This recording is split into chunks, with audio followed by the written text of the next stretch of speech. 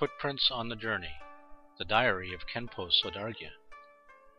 Rich or poor? A lay practitioner once said to me ruefully, "You have always instructed us to give up craving for money. But during my practice I often felt the necessity of money. For instance, with money we can make offerings to the Sangha. We can save lives, print Dharma books, fund disaster relief, and so on. We should not deny the usefulness of money just because of embarrassment or shame. In my opinion, we need to have money."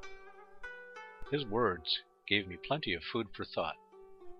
In the secular world, to be poor and incorruptible is praised, yet poverty itself is far from being extolled. The Kadampa's maxim is unacceptable to ordinary people. Base your mind on the Dharma. Base your Dharma on a humble life. Base your humble life on the thought of death. Base your death on an empty, barren hollow. I am not here to negate the usefulness of money, yet its scope is very limited. For instance, the satisfaction a person derives from meditating, from creating or appreciating something, cannot be bought by money. What's more, money will never bring practitioners the utmost liberation. Milarepa was notorious for being a poor wretch. Thieves invading his cave found nothing to loot, not even a single needle or a piece of thread. Kyabje Jigben Phuntsok Rinpoche was penniless while studying in Shichu, and lived on a paltry portion of yogurt every day.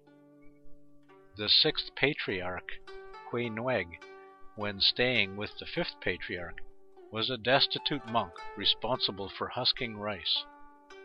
Yet the brilliance of their realization surpasses that of a diamond.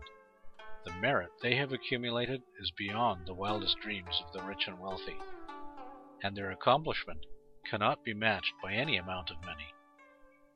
With their undeniable achievement, they despise the blind worship of the world to fame and wealth. An adage says, "In poverty, commit yourself to perfecting personal integrity. In prosperity, devote yourself to the welfare of the world." By generating uncontrived bodhicitta, a spiritual practitioner in solitary retreat brings benefit not only to himself, but also equally to other beings. To make a mental offering with a pure mind is far more meritorious than to make worldly offerings of 7 treasures with a tainted mind. The best offering to the Guru is to engage in practice, rather than to give money or goods. It says in an old poem, "I dreamed of having tons of money and gold, and enjoying thoroughly a life of glory and abundance. Suddenly my pillow fell. I woke up and met with nothing but bare walls and a blowing wind." Do not be blinded by the superficial circumstances money provides. All the fame, glory, wealth, and prestige in the ordinary world are but fanciful dreams. Is it worthwhile to waste our human life, which is beyond redemption once lost, on amassing wealth through trickery?